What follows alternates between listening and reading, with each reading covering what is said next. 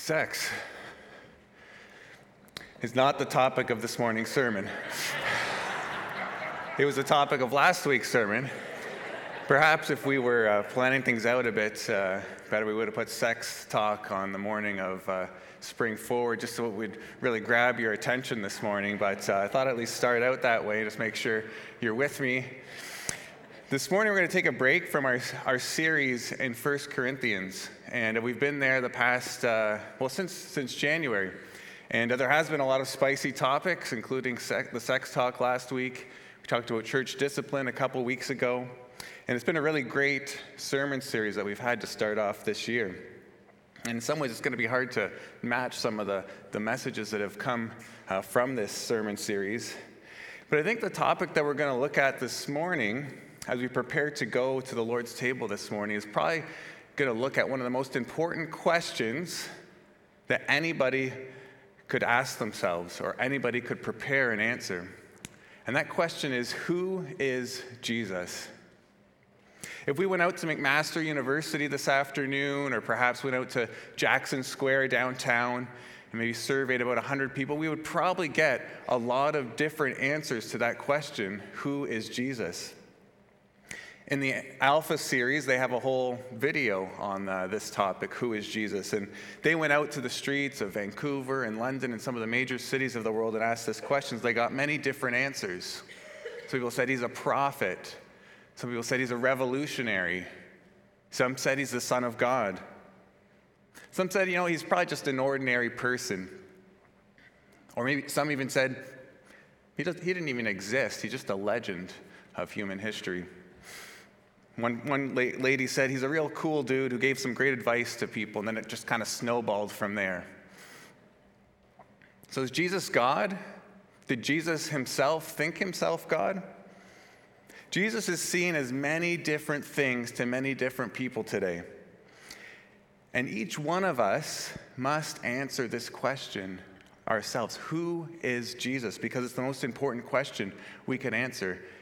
And depending on how we answer that question, what difference does it make to our lives today who Jesus is? This morning we're going to look at the passage that was just read for you. So if you have your Bibles, you can open them up to Colossians chapter 1. This passage is one of the clearest declarations that we have of who Jesus is. And it shows us that he is preeminent over all of creation, and that because of that, he's worthy of us giving all of our lives to. He's worthy of all our lives. He's not just someone that we learn about and then dabble in, but Jesus is worthy of all of our lives. And so we're going to look at these two important questions this morning. Who is Jesus, and what difference does that make to my life today? So who is Jesus? Look with me at verse 15 of Colossians chapter 1. He is the image of the invisible God.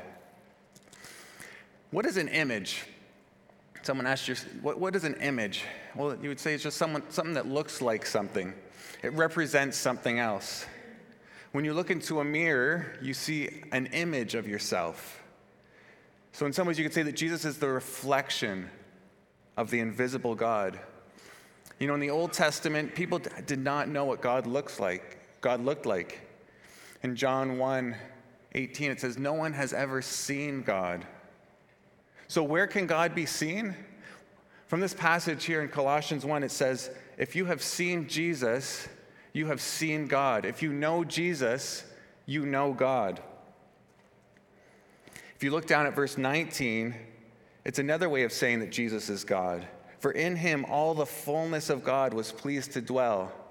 That's the ESV, or in the NIV. For God was pleased to have his fullness dwell in him. When it says all the fullness, it's emphasizing the fact that all of the attributes and power of God can be found in Jesus. This past Tuesday at Kids Club, a few of us in the grade 5-6 boys class were looking at the question of what is the Trinity. Now that's not easy. You got all these 10 and 11-year-old boys, and you're trying to explain them something that you're still trying to figure out and wrap your mind around. Because we're dealing with the Trinity here, it causes our minds to kind of malfunction. We just start computing these different aspects. Well, there's one God, but there's three people. Jesus was God, the Father was God, the Son was God. The Father's not Jesus. Jesus is not the Spirit. We just start putting all these facts in our mind, and we just try to compute what this means, and we can't. But the fact that we can't comprehend what it means that God is three in one, this should cause us not to think, well, then that just doesn't make sense. Well, then Jesus couldn't be God. It actually should cause us to be amazed and to worship. For if God truly is who he says he is, it makes sense that we as humans cannot fully comprehend that. Not just the grade 5, 6 boys class on Tuesday night, but all of us, theologians throughout history, we can't comprehend who God is. But it says that Jesus is God. So the first description of Jesus we see here in this passage in Colossians is that Jesus is God. The second major depiction we see of Jesus is that he's creator. Look at verse 16. For by him all things were created, in heaven and on earth, visible and invisible, whether thrones or dominions or rulers or authorities. All things were created through him and for him. If you look closely at this verse, you'll see there's at least three ways that Jesus is described here as relating to creation. Do you see these three ways? All things were created in Christ and through Christ and for Christ. When it says that creation took place in Christ, it means that creation happened because Christ decided it should happen. Creation did not happen outside of Christ's knowledge or influence. When it says that creation took place through Christ, it means that Christ was the agent by whom God the Father chose to bring the universe into existence. In the Gospel of John, it says, all things came into being through him. And when it says that all creation took place for Christ, it means that all things were made in order to bring glory and honor to Christ. Everything that we see is created for Christ and his glory. Verse 16 tells us, for by him all things were created, in heaven and on earth, visible and invisible, whether thrones or dominions or rulers or authorities. Heaven and everything in heaven on earth. When you hear heaven and earth, your mind goes back to where in the beginning God created the heavens and the earth. This is just a common biblical phrase that basically just means everything. In the beginning, God created everything, whether visible or invisible. Everything that you can see and everything that you cannot see was created by Christ. Every single living and breathing animal, every plant, every inanimate object, whether it's sand on the ocean, whether it's planets in the universe, all of these things were created in Christ and through Christ and for Christ. Everything was created in order to bring glory to the risen Christ. But that's not all. Paul goes on to say it's thrones, dominions, rulers, and authorities. Paul is saying that Christ is supreme. He's preeminent over everything. All the powers, spiritual powers that we do not see. Christ is supreme over all human governments and authorities, preeminent over all unseen spiritual forces that work to tyrannize us through false religion, through astrology, through magic, through any other oppressive system. Christ rules over them. All things were created in him and through him and for him. It's pretty straightforward, isn't it? Well, not so fast. What does it mean at the end of verse 15 that Jesus is the firstborn in all of creation, or the firstborn over all creation, depending on your translation? Does this mean that Jesus is a created being? So when you get someone knocking on your door, they've got a nice name tag, elder so-and-so, and they say, well, Jesus, he was just a created being by God. He was amazing, but he's not God. Jesus was created. Your own Bible says it. Open up to Colossians 1:15. He's the firstborn in all creation. So, Christian, what are you supposed to do? The Jehovah's Witness has got you, doesn't he? Jesus is the firstborn in all of creation. He's a created being. Is that right?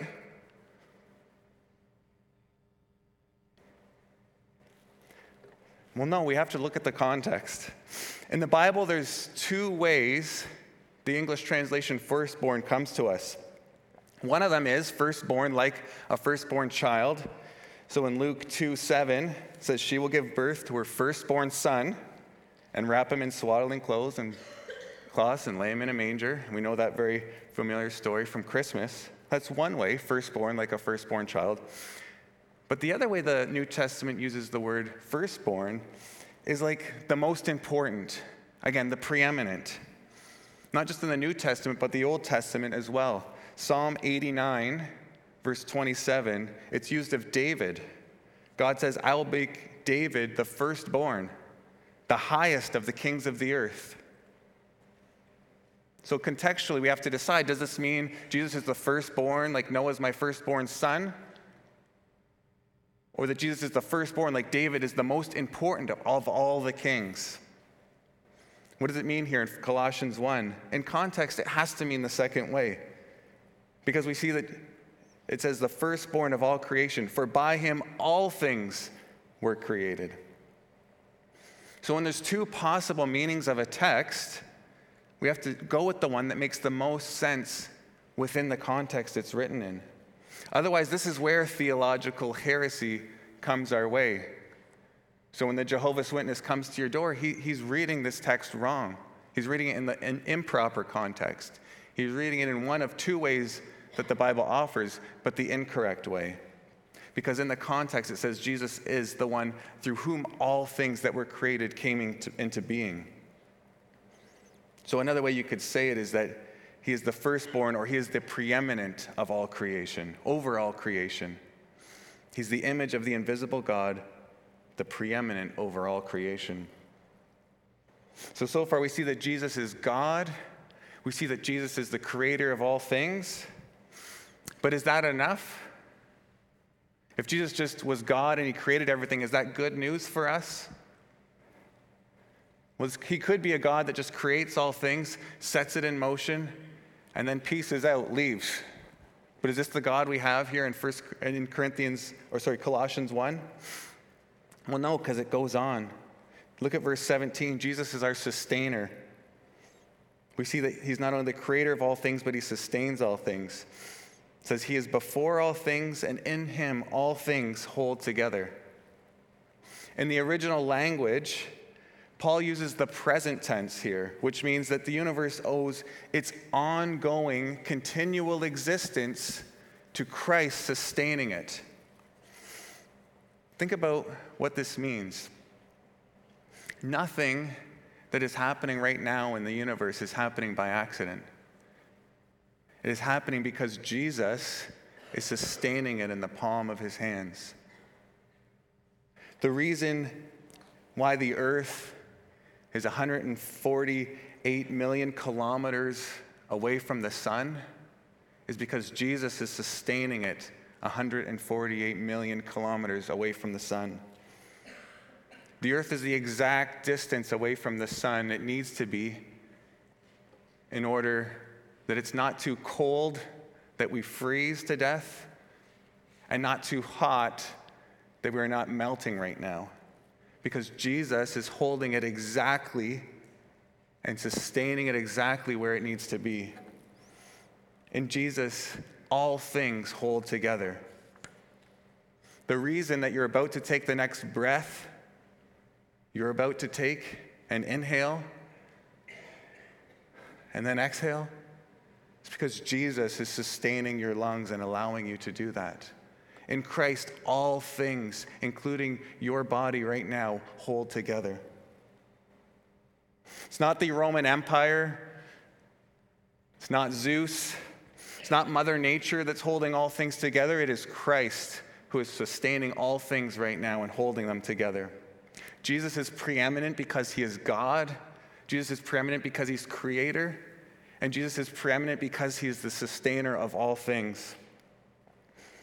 And as we move on into verse 18, we see that he is also the head of the church. He is the head of the body, the church. When you think of your own physical body, your head is quite significant, isn't it? Like if you lost a finger or lost a toe, that it wouldn't be good. It would probably hurt. But you would get by. You could probably live still a decent life without a finger or a toe.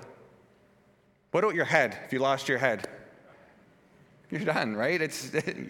You're not going on. They don't say, off with his toe. They say, off with his head, because that means they're done. The head is what rules and keeps the body going. In the same way, it's Christ who's the one that rules and controls the church. In the time when Paul wrote this letter to the church at Colossae, they were confused spiritually. They thought that people who had spiritual experiences or emotional experiences were the ones that truly knew God. And so someone could come to the church and say, I just had this amazing spiritual experience, and people would listen to them. They weren't ruled and controlled by the words of Christ.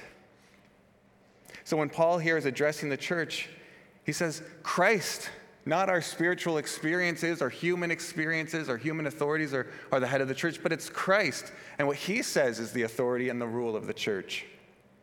Christ is the true and only source and life for the body, the physical body, and us as the church, the spiritual body.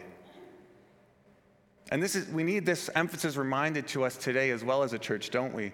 We can be tempted to follow some charismatic leader, or we're online and we're looking at some YouTube clip that someone shows and some guy says something that looks really smart, but if we're not careful, unless we're sure that what that preacher is saying is rooted in God's word and in the foundation of Christ's teaching, we can get confused spiritually as well. We need to make sure and check that the ministry of anyone we listen to is rooted in the words and the authority of Christ and his word. Perhaps especially for us at West Highland right now, when we're in a time of leadership transition, we need to be reminded that this isn't any person's church, this is Christ's church. West Highland belongs to Jesus Christ. No man, no woman, no one else, to Jesus Christ. We may be uncertain about human leadership sometimes, but we can be certain that this is Christ's church. Christ is the head of West Highland. Christ is the head of all churches in all times, in all places. And because of that, we do not need to worry as a church. As long as we stay rooted and established in the words of Christ and the teachings of God's word, our church will be fine. Christ is the head of the church. It also says that he's the firstborn among the dead. This means a few things here. Paul is affirming that Christ literally rose from the dead. Paul's affirming that Jesus is the first of many that will rise from the dead again. And we sung about that this morning, that one day we'll rise among the saints. Because Jesus is the firstborn who did that, all those who are united to Christ will also one day rise again. What a beautiful hope that we have in the gospel. So Jesus is God, he's creator, he's sustainer, he's head of the church, he's the firstborn from among the dead.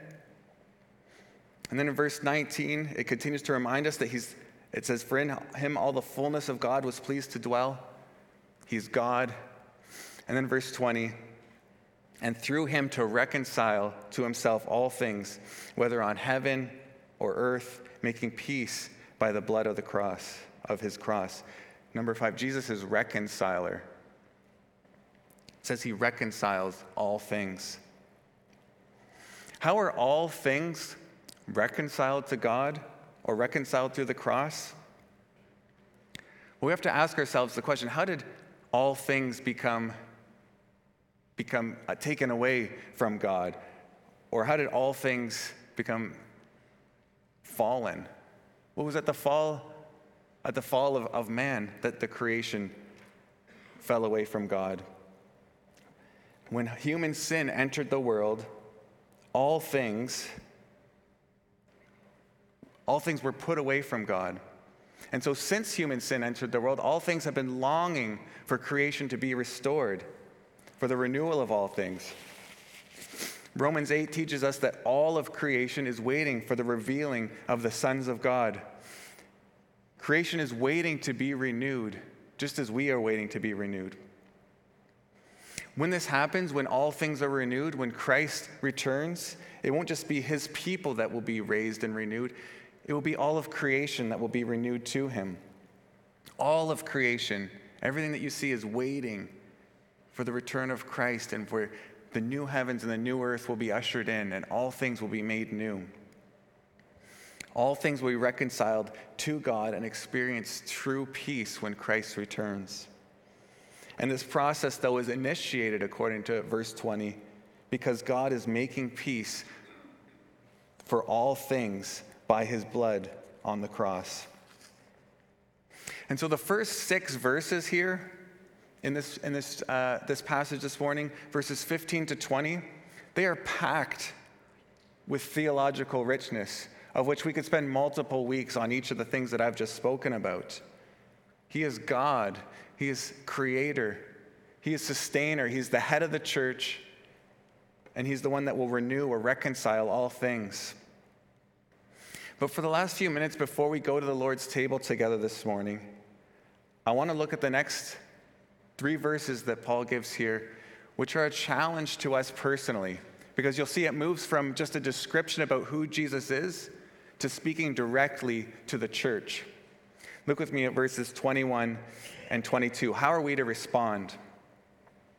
And you. So now he's turning it around and saying you. He's speaking to you.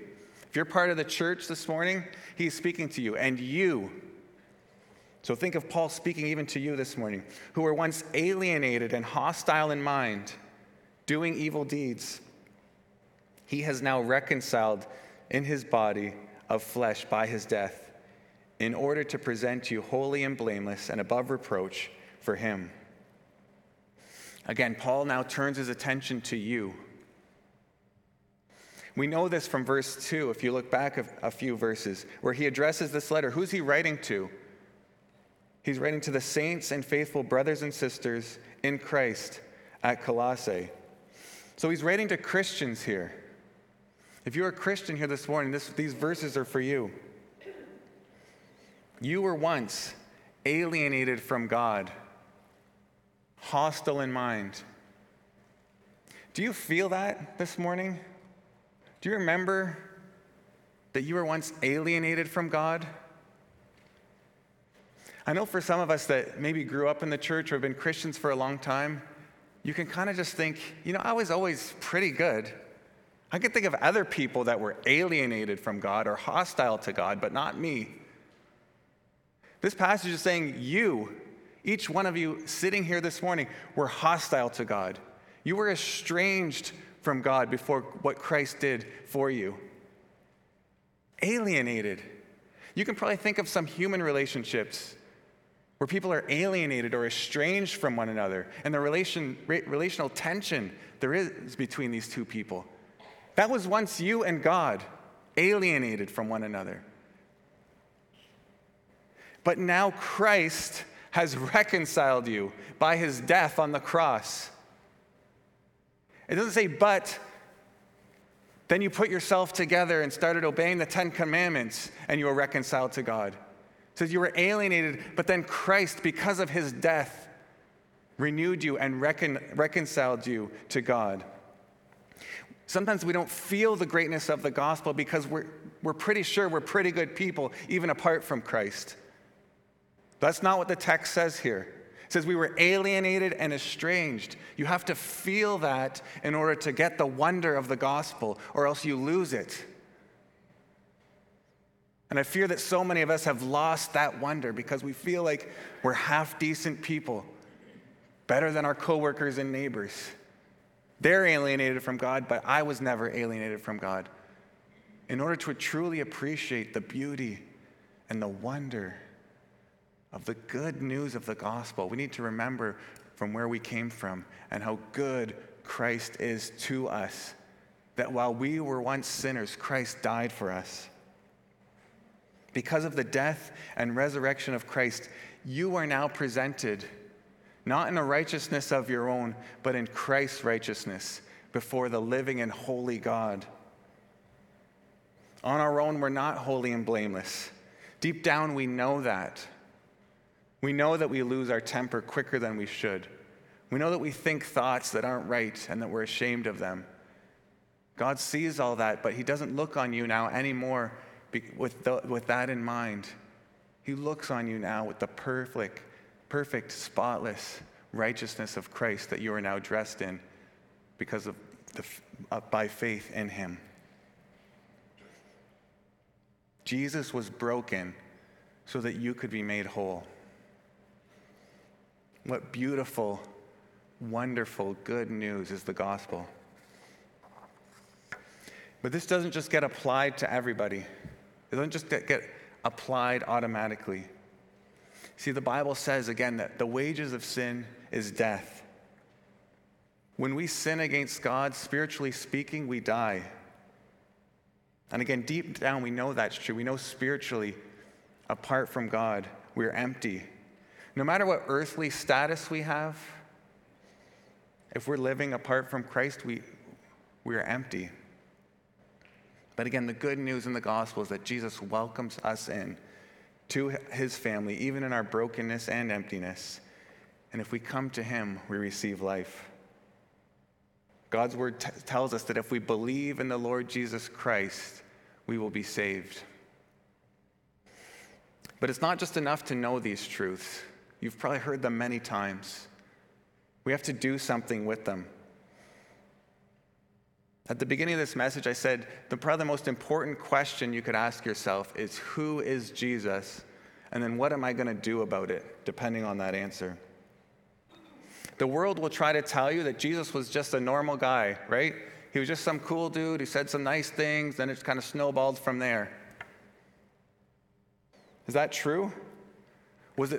Sometimes the argument can be given from the world today is that Jesus actually didn't believe himself to be God. It was guys like Paul who wrote things like Colossians 1 and put godness onto Jesus. But Jesus never said that himself, right? Jesus never said, hey guys, I'm God, follow me. It was the early church that did that, Paul and others. Is that right? We need to be sure of this, right? Because if Jesus didn't say it, then are we just putting that onto him? I think this is a really important point for us to be crystal clear on. Who did Jesus think himself to be? Before, again, we go to the table, let me just take you to John 10, because I want you to be crystal clear on this, that Jesus knew himself to be God. John 10, 22 to 33. I'm going to read it here. It's on the screen as well. It says this, at the time of the Feast of Dedication took place at Jerusalem. It was winter, and Jesus was walking in the temple, in the colonnade of Solomon. So the Jews gathered around him and said to him, how long will you keep us in suspense? If you're the Christ, tell us plainly. Jesus answered them, I told you, and you do not believe. The works that I do in my Father's name bear witness about me, but you do not believe because you are not among my sheep. My sheep hear my voice, and I know them, and they follow me. I give them eternal life, and they will never perish. No one will snatch them out of my hand. My Father, who has given them to me, is greater than all, and no one is able to snatch them out of the Father's hand. I and the Father are one. The Jews picked up stones again to stone him.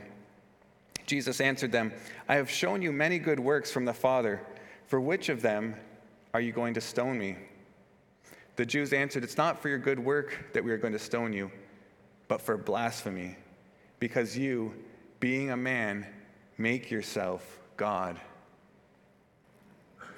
So what do we learn here about Jesus' own view of himself? The people are asking, are you the Messiah? Are you the one that God has sent? He tells them, I've already told you that I am, but you don't listen. He said, if you listen to my Father, so Jesus calls God his Father, and he tells them that he gives eternal life. Well, who gives eternal life apart from God? And he says that he and the Father are one. He and God are one. Why do they pick up the stones to stone him? Is it because of the good works that he's doing? No, again, it's because they say that he's committing blasphemy. They say that he's making himself God by the words that he's saying. So did Jesus believe himself to be God by his own very words? Well, yes, he did. That's how people understood his teaching, that he was very clear that he's God. At any time, he could have said, hey, guys, put down the stones. I'm not God. I'm just his messenger. Put down the stones. No, he never said that. He knew himself to be God, and he taught that he was God. And so this brings us back to the most important question we need to answer. Who is Jesus? The New Testament teaches that Jesus is God. Jesus himself teaches that he is God. This is not a question we can be indifferent about. It's the most important question that we need to have an answer for. And you see, there's only really three options for us when it comes to who is Jesus. Right? He's either Lord, he's either a lunatic, or he's a liar. He's one of those three things. You see, if he is God, as he says he was, then he's Lord. And he deserves not just the dabbling of your life, but he deserves your whole life. If he wasn't God and he knew it, then he's a liar. He's not a good moral teacher. And if he wasn't God, but he thought he was, then he's just crazy, right? Again, not a good moral teacher. We only really have those three options before us: Lord, lunatic, or liar. Who is Jesus? C.S. Lewis, the Oxford professor and author of many famous books, including the Chronicles of Narnia, many of you have read that, he wrote this about Jesus and this exact observation. He says, I am trying here to prevent anyone from saying the really foolish thing that people often say about Jesus. I'm ready to accept Jesus as a great moral teacher, but I don't accept his claim to be God. This is the one thing we must not say. A man who was merely a man and said the sort of things Jesus said would not be a great moral teacher. He would either be a lunatic on the level with a man who says that he's a poached egg, or else he would be the devil of hell. You must make your choice. Either this man was and is the Son of God, or else a madman or something worse.